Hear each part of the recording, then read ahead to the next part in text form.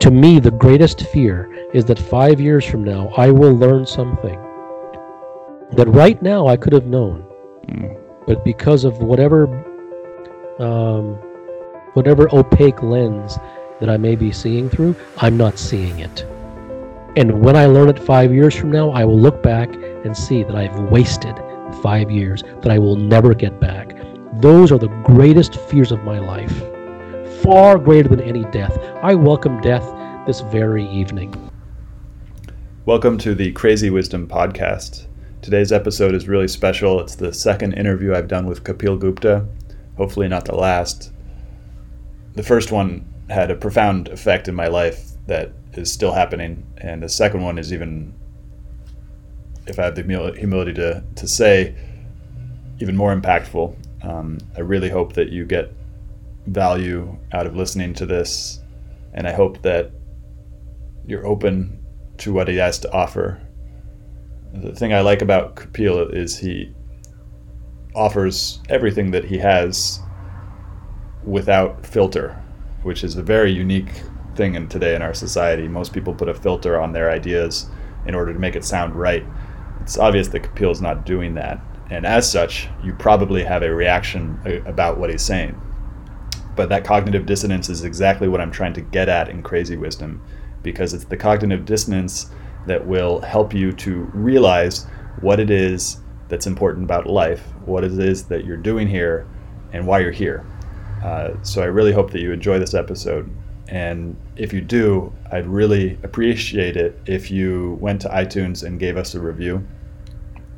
I need to get to 35 reviews so that I can appear in the trending list, so that more people can hear the hopefully valuable content that I'm producing. And I'm just doing this on my own.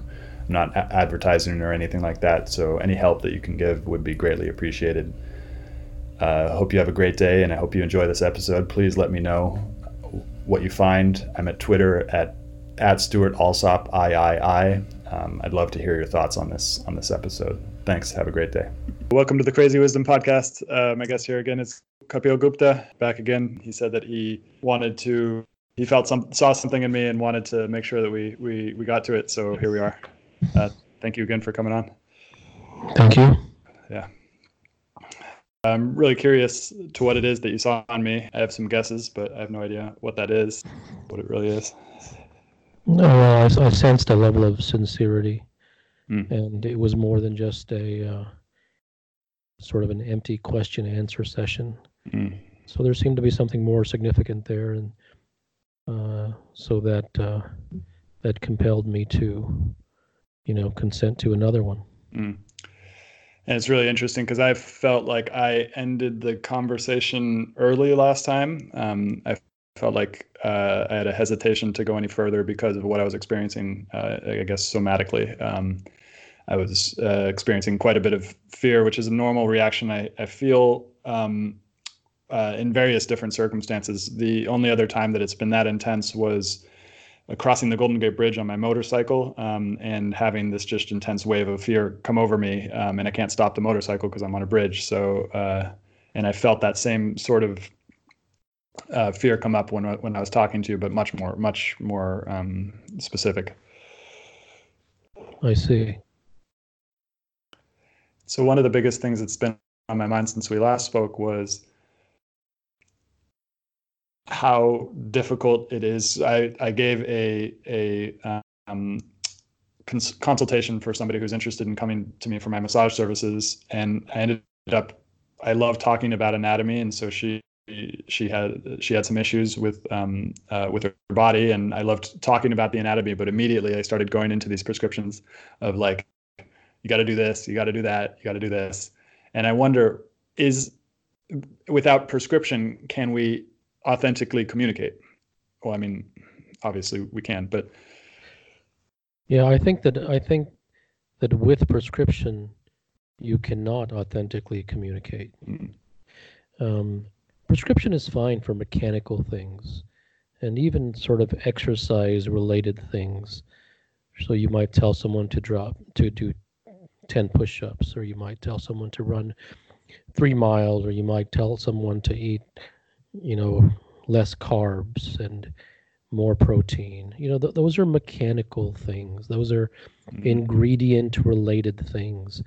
Um, but anything that is more subtle, more nuanced, more artful, more significant, that's where prescriptions fall apart. So you can teach someone how to turn a screw, you can prescribe how to turn on a computer, you can tell someone how to wash a car. But when we get into more subtle and nuanced things, that's where uh, prescriptions have no relevance in those areas. Now, even so, if you teach someone how to cook something, then you can teach them how to cook a basic level thing. However, a chef will take it to a whole other level, which is based upon art, which is not just based upon 2 tablespoons of this and 1 cup of that. If it was that simple, then everyone would be a world-class chef. So, communication is possible um, only in the most base level and in relatively menial ways with prescriptions. Anything more significant, prescriptions have no relevance.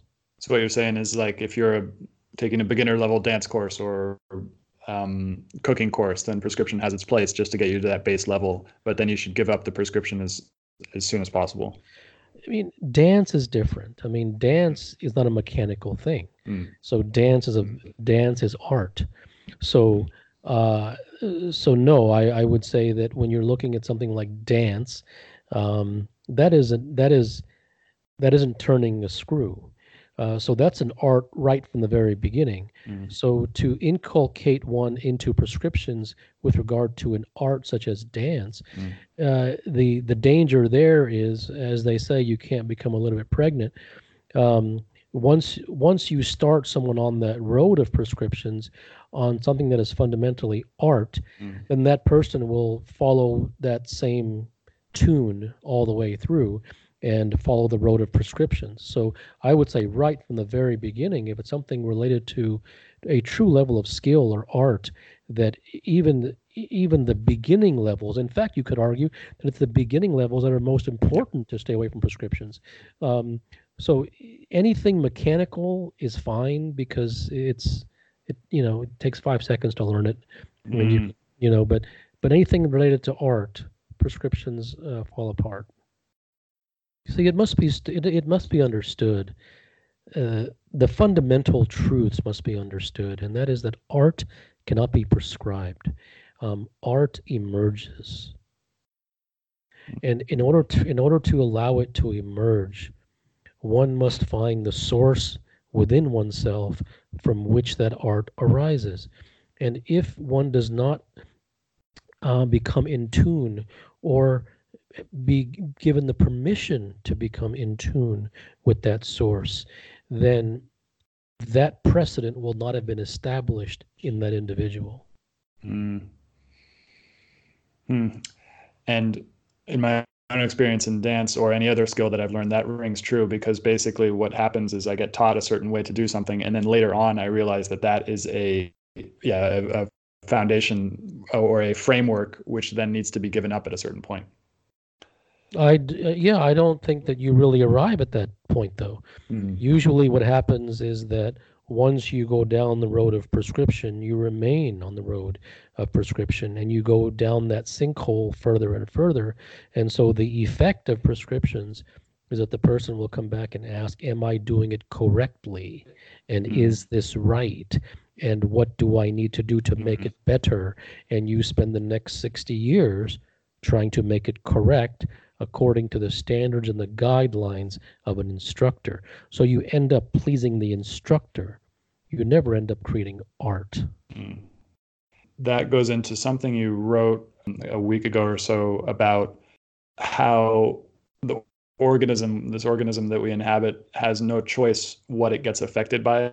So going into social situations where you're affected by everything around you, you can imagine that you're protected, you visualize a shield or whatever, but that doesn't really matter. There's still going to be things that are outside your control that affect your being. Yes. Mm. And that's a really good point. You say that there's no way to get out of this prescription thing, but then you show people how to get out of it, and there is a way to stop relying on it, correct? I don't think I show people how to get out of it. Mm. I just think that I display and demonstrate the danger of going into it, and the profoundly, almost criminally limiting effects that it has.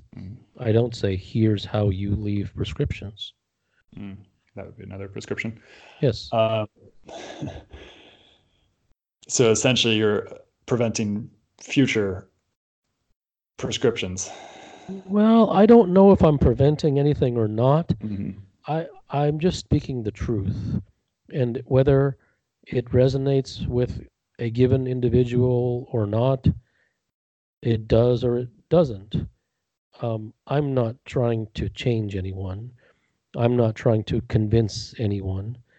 I don't think that anyone should follow what I say.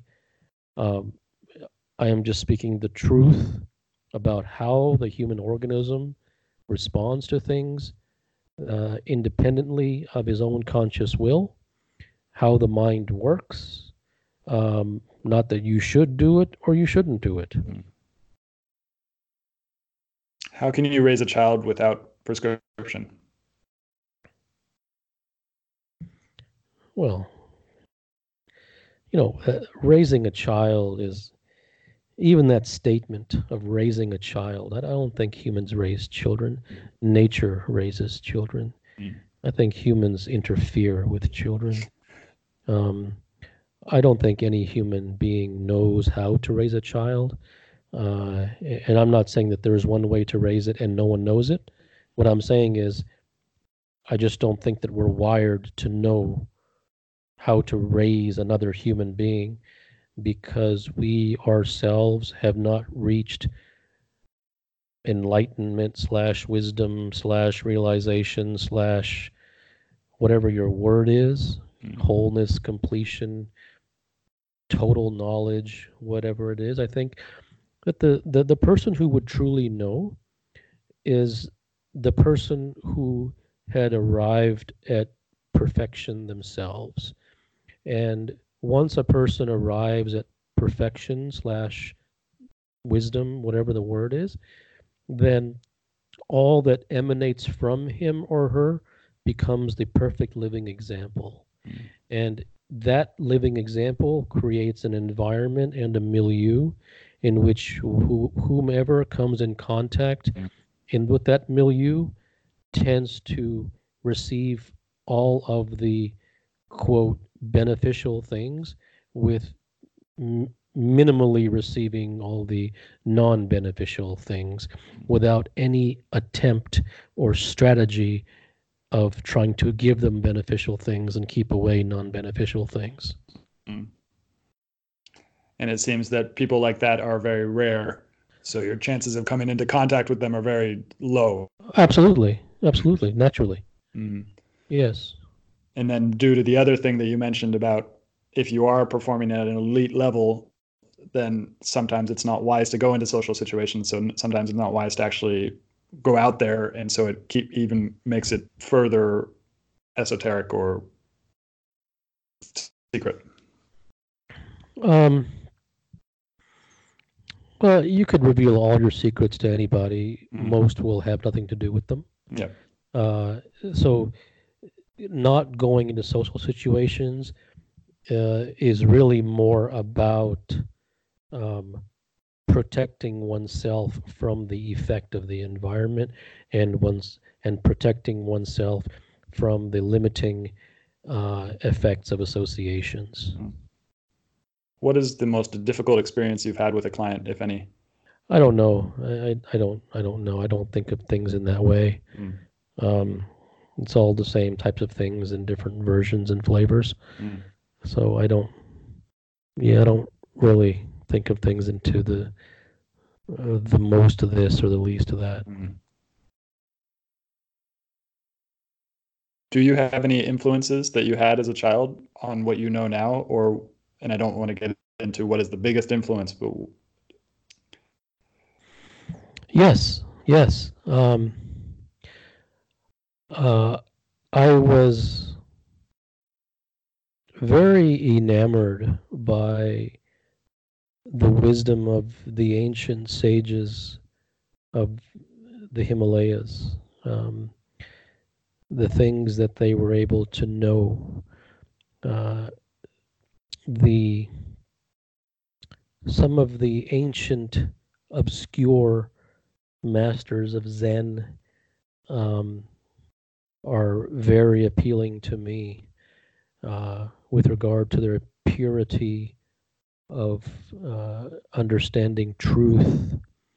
Those things have made an impact on me over the years. And it's to my understanding that essentially a lot of the truth that you share disappeared from the awareness of human consciousness for a period of time. There was a flourishing of truth and thought around like 500 BC, and then it all kind of disappeared. Most of it disappeared until 9 AD. Do you know anything about that? Well, I would say in general that with the exception of the advent of technology, which serves to create more comfortableness for human beings, that comfort really hasn't made human beings more wise or more satisfied in anything. And therefore, aside from that, quote, progress of comfort, modernity ruins everything. All things in society have devolved. With each passing year, with each passing decade, and with each successive generation, everything in society basically decays. It gets worse and worse with the coming centuries. And all these meditation practices are included in that technology. Well, absolutely. I mean, as you move further and further from the source of truth, then you move more and more into the domain of artificiality and a semblance of things and a cosmetics of things. But haven't these technologies, like for example Skype, the way we're talking right now, don't they allow for more communication of the truth? You tell me, how many Skype sessions have you done besides mine? Well, I've only done 2 with you, but I've done a lot of Zoom recordings. Whatever the medium was, how much truth was discussed? Well, last time you talked about my teacher, and you had some ideas about him, but I would actually argue that his meditation, which he calls non-meditation, so there was and we practiced via Zoom, so I would say that there has been a fair amount of truth developed, because only with working with him would it allow me to be open to what you're talking about. Well, what I challenge is not your instructor. What I challenge is your belief in practice. But to go back to that original point, us talking on Skype and then me publishing it on iTunes allows us to transmit what you're talking about to a much larger population. Well, it's true, but number one, how much of that population is really interested in wisdom and truth? Number one. Number two, if one is sensitive and has an affinity for a particular thing, then naturally he will look for the benefit of that thing and basically sing the tune of that benefit, right? And so so you're all, you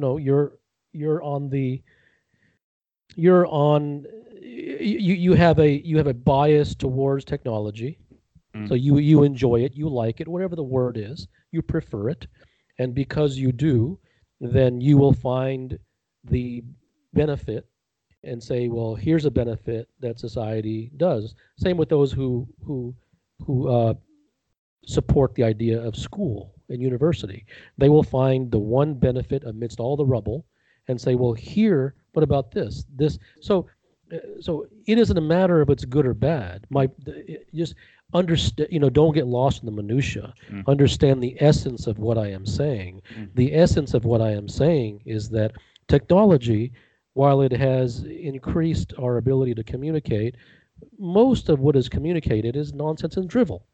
Mm-hmm. So it has increased the ability to communicate nonsense and drivel. Yeah. Okay, so publishing companies, publications have flourished, and the ability to self-publish has flourished, and online blogs have flourished, and everything has flourished, right? So what is written in those things? It isn't truth, right? So dissemination of what, right? So if there was but one book written once every 20 years, and it was handwritten, and you could only buy it at one store in one city in the entire nation, uh, but that book spoke the absolute truth, I would argue that would be a far greater boon to humanity than all of this technology and all of these blogs and all of these publications put together, combined, Mm-hmm.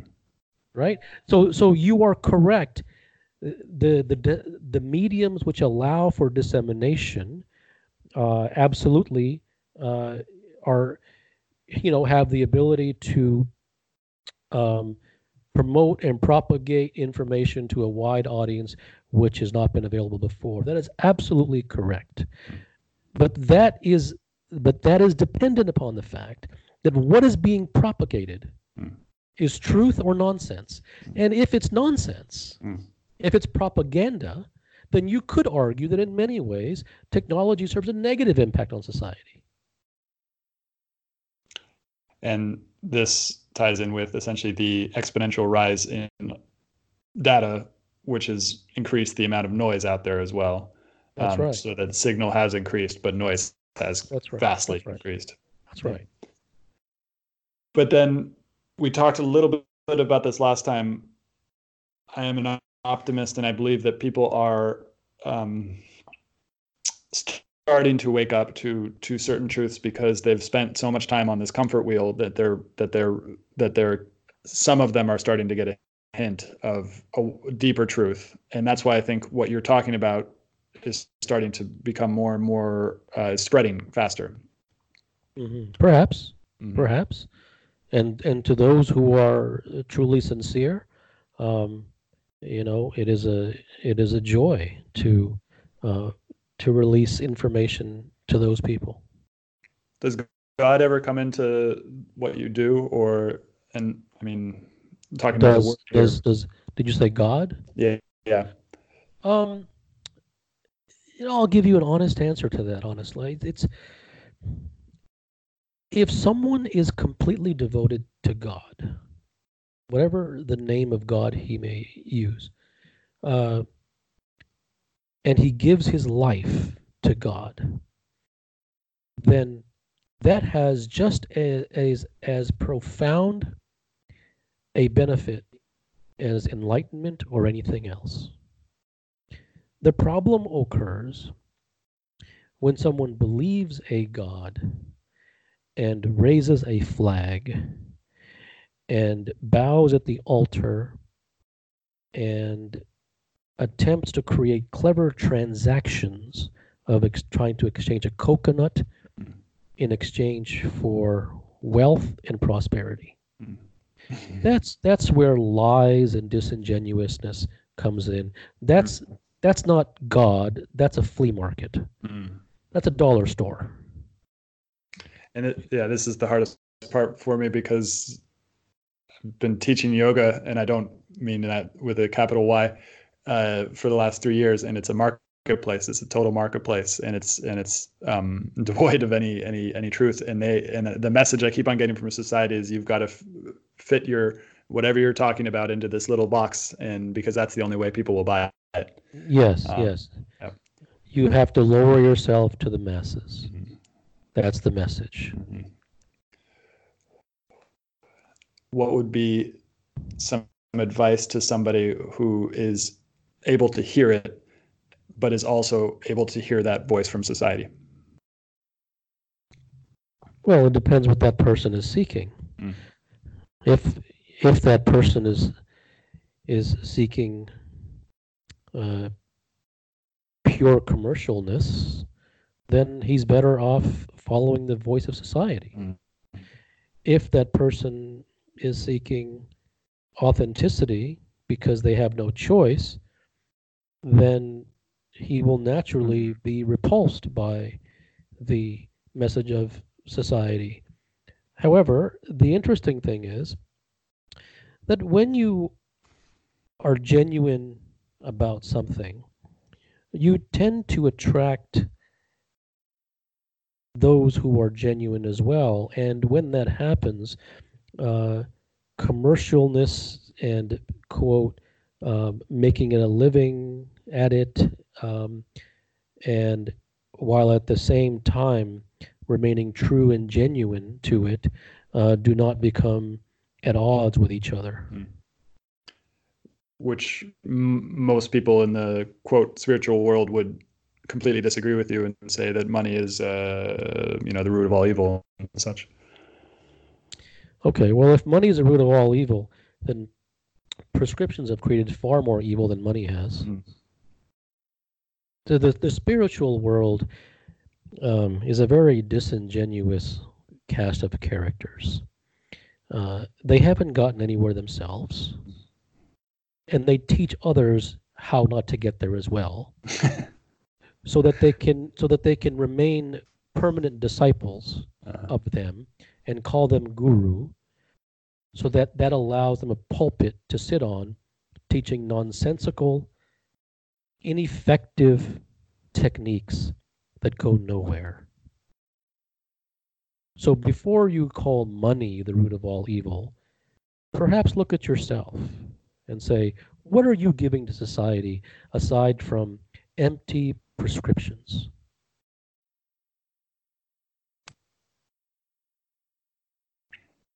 So I asked you on Twitter about questions because lately questions have become really important to me in terms of figuring out the truth. And you replied that anytime questions get mechanical, it just turns into another prescription. So what is the importance of questions to finding the truth? Questions create the path. Answers remove one from it. So a question is it's like finding the precise scalpel that cuts to the heart of the matter. The question creates the journey. Mm. Whether it's in your profession or in your life, whatever journey that you're pursuing, what is the question that you are trying to answer? And the question is never the one that you think it is. It's one that you have to go through layers in order to find. Because that very question will create the very specific journey. If your question is this, that question creates this path. If your question is this, that question creates an entirely different path. That's a totally different question. If the question is, how do I become successful? Okay, there's a path. If the question is, how do I remain completely, totally, utterly authentic because I really want to, and while doing that, become successful, that's a totally different avenue. If the question is, how do I become spiritual? That's an avenue. If the question is, how do I find truth? That's a completely different avenue. In our speaking together, now that we've maybe had about an hour and a half so far of conversation, what is a question you would suggest that I look into for myself? I wouldn't suggest it. I can only tell you that for me, my question, the thing that is at the core of everything that I do, is that what is it that is sitting before me right now that I just haven't seen? And that question is like an engine which is constantly going. It is a desperation. To me, the greatest fear is that 5 years from now, I will learn something that right now I could have known, but because of whatever opaque lens that I may be seeing through, I'm not seeing it. And when I learn it 5 years from now, I will look back and see that I've wasted 5 years that I will never get back. Those are the greatest fears of my life, far greater than any death. I welcome death this very evening. Death can come any time. In fact, I will tell you, I think I've lived long enough. I've seen enough. Death can come whenever it wishes to me, personally. It can take me whenever it wants. But the idea of wasting my life, of wasting years, because things that I haven't seen, because I didn't have the wisdom to see it at that time, is completely unacceptable to me. Why then do humans have this habit of not seeing the entire picture, not seeing what's in front of them? Lack of interest. But it seems it has to go deeper than that, because there's certain... No, human beings are very preoccupied individuals. They're caught in the momentum of everyday existence. Do you know how many fires there are to put out every single day? Mm.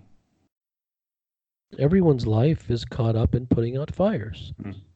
Whether it's fire in a relationship, fires at work, the fire of where do I need to go, the fire of why haven't I got there yet, the fire of what pleasure I need to satisfy this week, the fire of how come that person doesn't like me anymore. Do you know how many fires there are? Mm. There's 80 lifetimes worth of fires. When is the time that they have free of being lost in the fires that they have to look for anything called truth? Mm. The momentum of that river of domestic existence is extraordinarily powerful.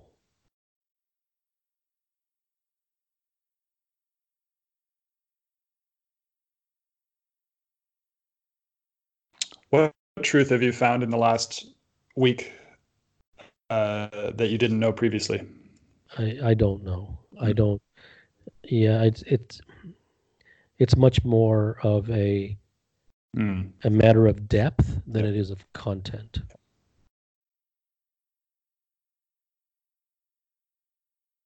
I never leave it because I don't have any choice.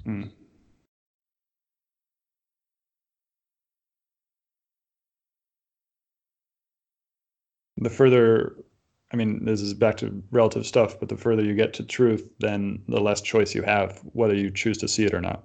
Well, yes. I mean, one of the common things that I get from clients is that now that I have seen even a glimpse of the truth, I would rather die than go back. That's a very common sentiment.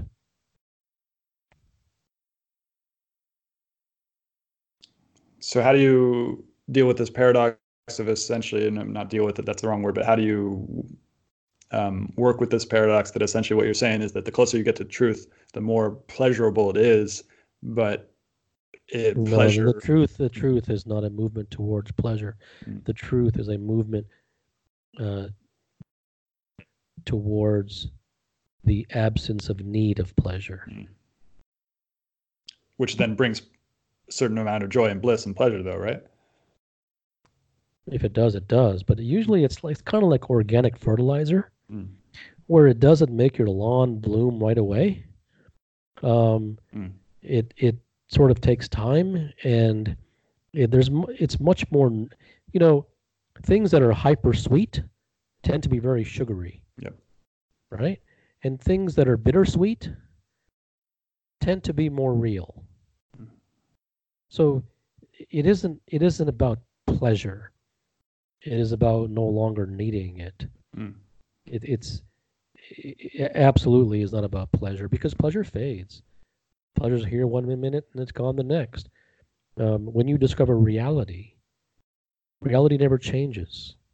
It never leaves. Once you have a realization, you are changed forever. You can never go back. Even if you try, you can never go back, because now you know something that before you did not know. And you will never pretend not to know it. Some people try, though, right? No. They don't. They pretend not to know things that they don't really know. Yeah. They get kind of close to the truth and then back away, or Well, because the world of pleasure is more mm, more pleasurable. mm-hmm.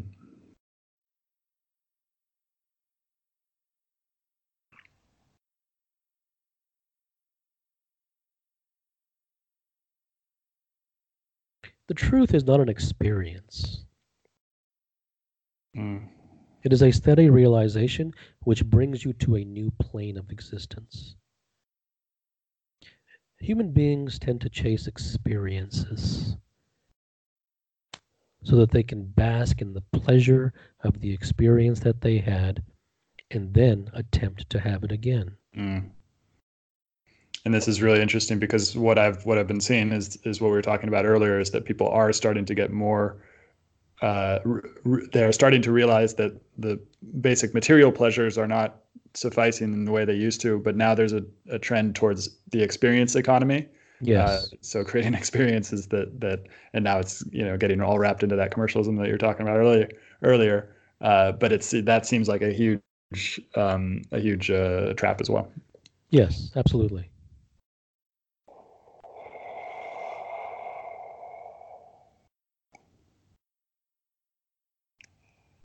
So the truth is not an experience. It's not something that you can. Doesn't have a content which you can express. Well, we can talk about it practically, because if it isn't practical, it's useless. Mm. What is it that troubles you most in life? This fear. Of? Well, it's this fear of going crazy. There is a fear of death as well. Fear of going crazy. What does that mean? It means that I worry that I have this ingrained idea that spiritual practice can lead some people to go crazy, schizophrenia, other things. So I worry that I'll lose my mind and I won't be able to come back. So when you talk about truth, it's like a gut reaction that it's like, don't go there. That's going to send you off the bridge. Of course, the truth is always the opposite. Yep. And the truth is that losing your mind is precisely the path to sanity. Mm. The presence of your mind allows you to hear thoughts. Do you not hear thoughts? Yep. Okay.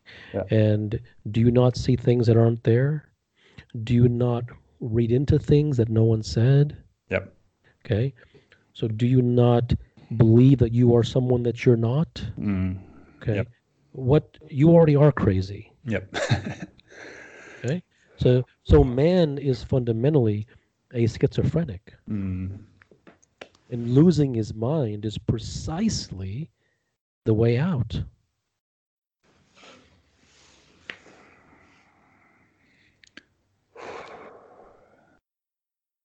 Yeah, it's so interesting because it has been shown over and over to me again that every time I fear something, it's never the way I actually fear it. Yeah, it's the mind's way of preventing you from Mm. going on the journey. Mm. Because the mind does not wish to die. Mm.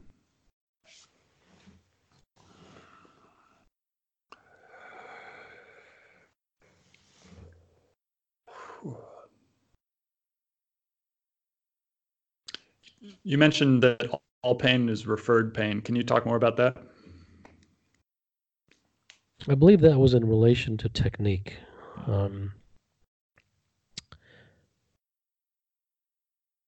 Whenever one sees a flaw in technique, it is only the novice instructor that attempts to fix the flaw at the level of the flaw. Mm. Mm. He fails to understand that flaw is the natural effect of a cause which happens miles and miles away. Do you have an example of ways a master could correct somebody not at the level of the flaw?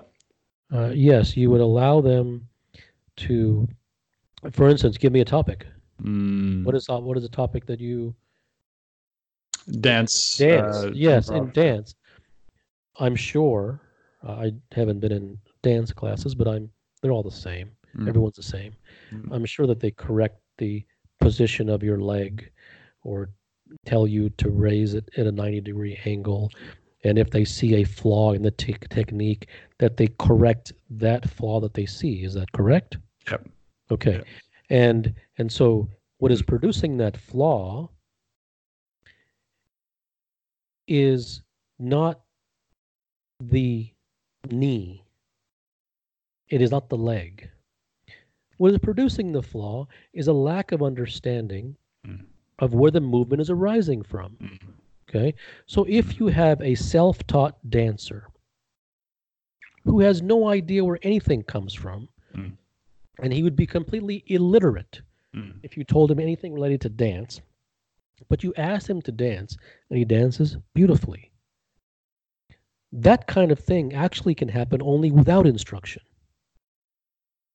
Because that person is not looking for the permission of an instructor. As a result, he has no mechanical tendencies. And because he has no mechanical tendencies, all things are effortless. The entire dance is one movement, not 25. You cannot break a dynamic movement into a static instruction. Art class is an oxymoron. So I'll give you a specific example. I was in a dance class 4 days ago, and I'm dancing with a woman, and she tells me to relax my arms. And of course, when you tell someone to relax, they're never going to relax. And I still don't know how to relax my arm. And there is something what you're talking about where it's a very deep tension in my body. Yes, and if you understood where inside your body you were tight, that the tightness would not be arising in your arm. The tightness would be arising within the lower abdomen. And that will be the center of where all your relaxation would occur. And if it occurred there, then that relaxation would pervade your entire body. So whatever you tell someone to do, this is one of the flaws of instruction that instructors don't seem to ever understand, is that whenever you tell someone to do something, the person will always overdo it. And the reason that the person will always overdo it is because their attention is fully on the doing of the thing. However, if their attention is completely on the allowing of the dance, then all things happen in their own proportion. But if you tell someone to do this with their knee or their leg, then that movement with the knee or the leg will be out of proportion to the rest. And then they will go to every single body part and correct that. And you'll be 92 years old. And even when you're 92 years old, you will still come back one last time before you die to say, is that correct? To your dying breath. Yeah. It is a complete farce. It is a scam.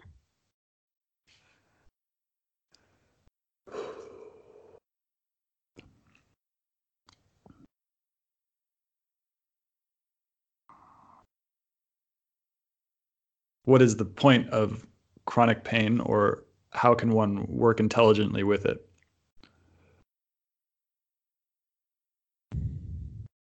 You know, I'm not an expert on pain, so I don't know how much of a complete answer I can give you. But I will say that a lot of physical pain is a manifestation of emotional pain. And then how does one work intelligently with emotional pain that may be not totally integrated or felt? By divorcing himself from the need to be rid of it. Yep.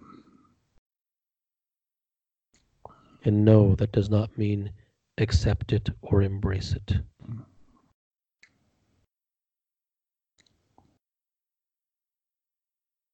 So you've never had any practice any yoga kriya, any pranayama, anything like that? None of that has ever served you any value?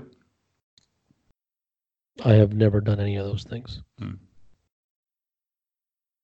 And you don't see any value in anybody doing them? There's value in everything. Mm. There's value jumping into a mud pit. It might cleanse your skin. Mm. That isn't the question. Mm. The question is, does it take you to where you want to go? Mm. And if you want a slightly improved complexion, then a mud pit may be just what you need. Mm. So again, it comes back to the question you're asking. That's correct. That's correct. The destination creates the avenue. Mm. And an answer has nothing to do with destination because you've already been locked in to the destination. Yeah, the question is like a it's like the question is like the hand of the sculptor. Mm. Mm. which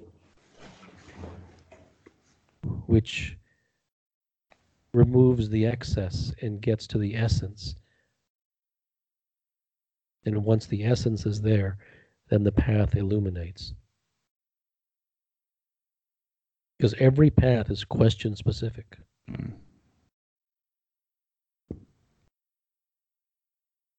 Like you said, is there a benefit to any of these things? Mm.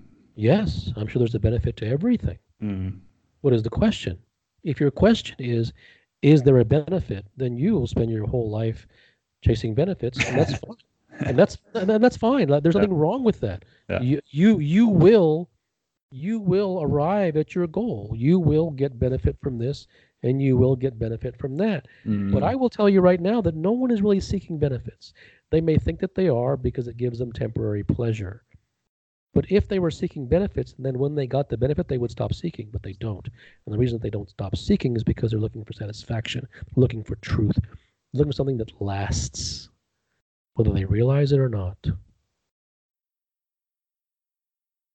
So then how can one find freedom in all things? Well, the freedom in all things is freedom from one's mind. It is freedom from the chase. It is freedom from prescriptions. It is freedom from pleasure. It is freedom from temporariness and fleeting things. It is freedom from the attraction to things that do not produce satisfaction. And that is sincerity. And the more sincere one becomes, not because he should, but because he just is, the more sincere one becomes about arriving at a goal, the less he tends to be tempted by temporary and fleeting pleasures.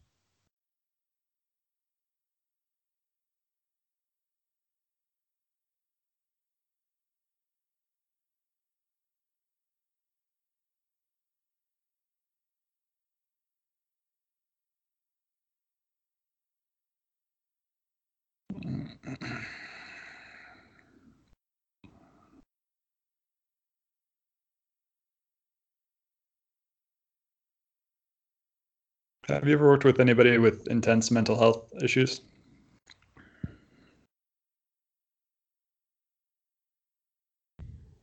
Yes. And it does have you helped them? Or yeah. Yes. But even in mental health, it depends upon one's level of sincerity. Mm. There's always a level of lucidity somewhere in there. Mm.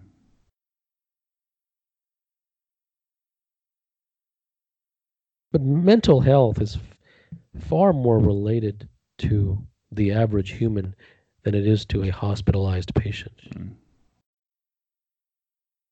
I think that's the real mental health. Or mental health issue is normal life.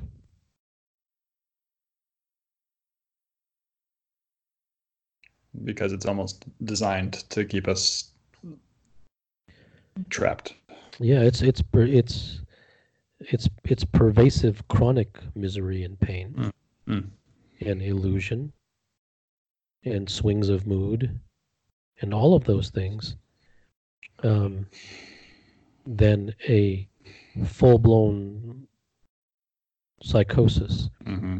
It is just that full-blown psychosis is more dramatic and catching to the eye, and whereas the psychosis of everyday man goes unnoticed because the one who notices is himself psychotic.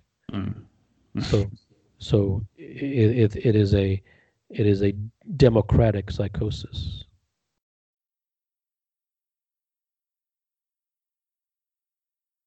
It is a societally sanctioned psychosis.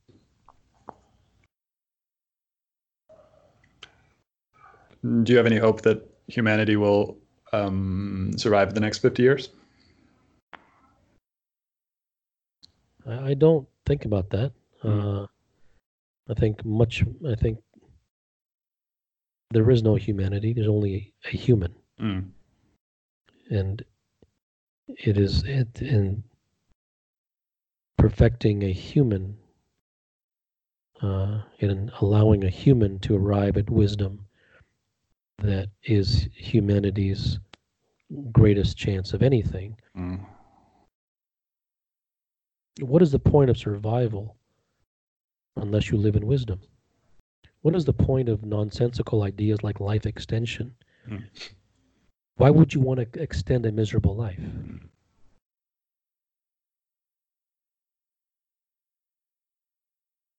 Why would you want 50 extra years of pleasure chasing? Humans are just enamored by the idea of more.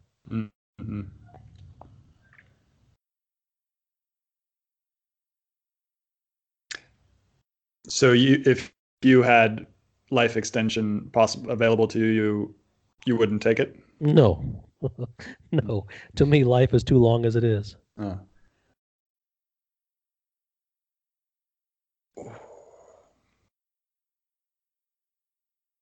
Now, I will admit to you one thing on a situational basis, and that is if, my son was getting married and I was going to die, and, a very specific situational thing, it would be nice. But in general, no. Short life, quality life. How are you so comfortable? I guess you just said it, but how are you so comfortable with death?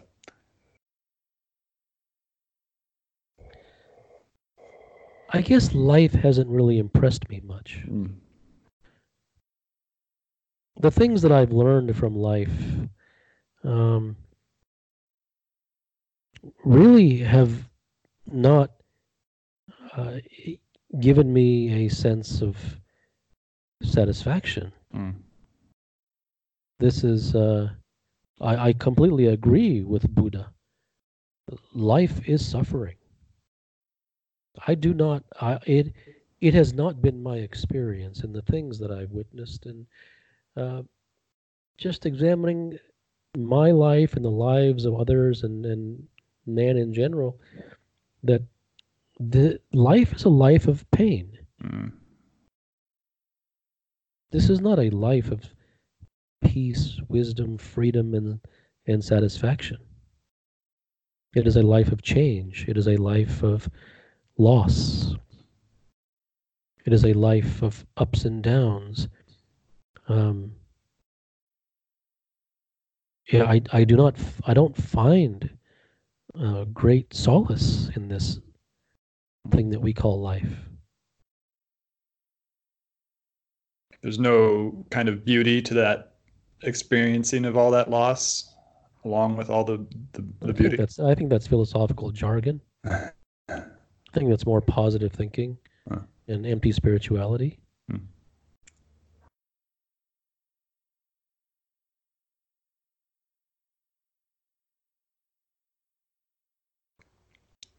What does neurosis mean to you?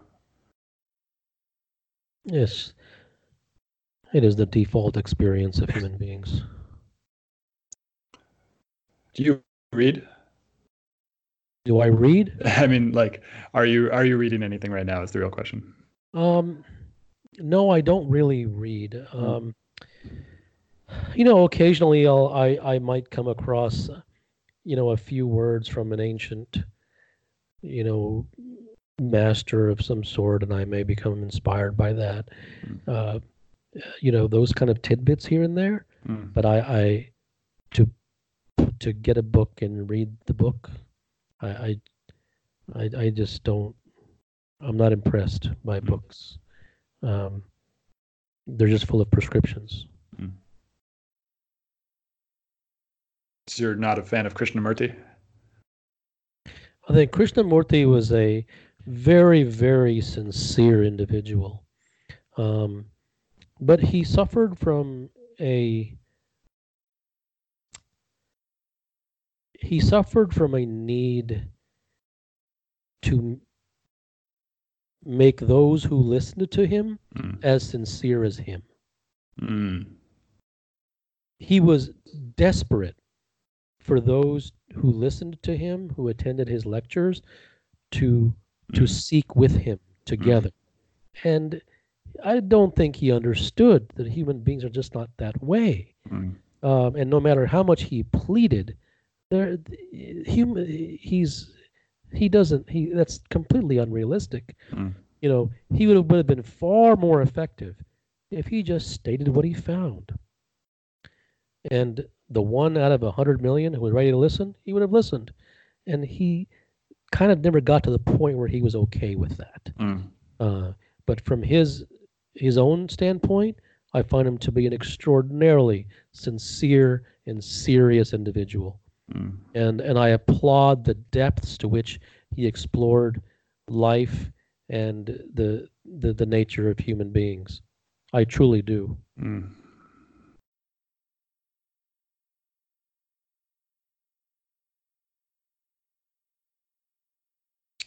Have you come across any 9th century tantric masters at all? The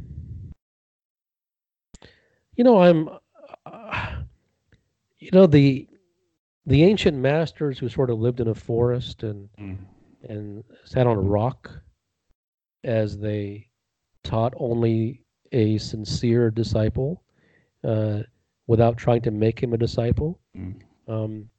Those individuals tend to appeal to me, who were completely rejected everything, because they saw through all the nonsense and the hype, and they spoke straight truth. Those people tend to, the purists, the individuals who didn't follow any crowd, who weren't part of any group. Those individuals tend to speak the greatest truths, and they speak to me. I don't follow anybody, but I am inspired by some.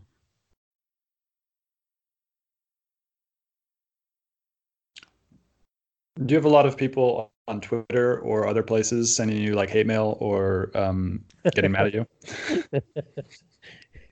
Oh yeah, just take a look at the comments. Yeah. I get my share of those. Block and mute are perhaps the greatest inventions of Twitter. Yeah. But yes, I get my share of that, along with sort of nonsensical comments of people who clearly are not interested in reading what's there. They are only interested in an opportunity to respond. And by the way, I don't ask anyone to read what is there. If it happens to speak to them, it happens to speak to them. Yeah, this is the hardest part for me so far with kind of honoring, speaking the truth is the imagined my neuroses about the reaction that people have. Sure. Yeah. You are, if you're looking for others to agree with you, I mean, that by itself is false. Yep. Mm. You really have to be a universe of one. Mm.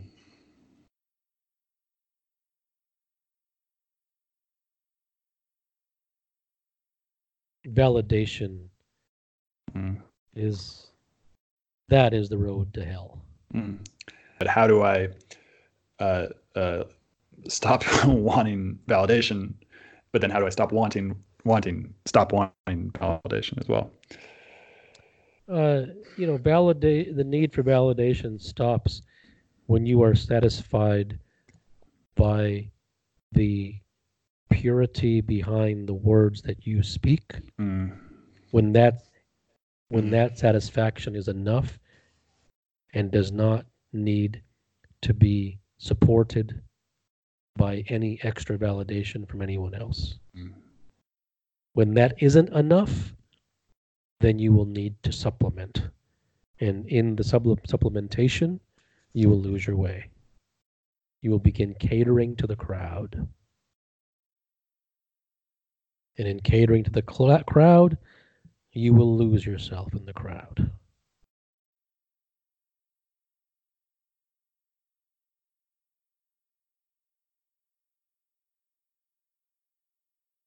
The only really worthy pursuit of anything is to do something that people generally have not seen anywhere else before. And not from the standpoint of being the first, but because your level of purity has gone so deep that you just so happen to be the first without trying to be so. The first in going so deep as opposed to the first in bringing something to the world. Things that happen out of sincerity are the things for which you have no choice. Which is why all this bullshit about studying all these CEOs and finding out their tricks and productivity hacks is all just kind of nonsense. Complete nonsense.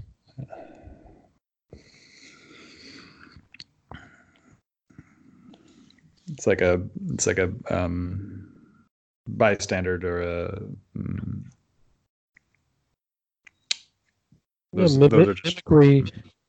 mimicry turns you into a wannabe. Yeah. It turns you into a second-rate individual. Well, we go back to the title that you wrote for the first podcast. Everything is a scam. I really thank you so much for coming on the show again. Thank you. Yeah.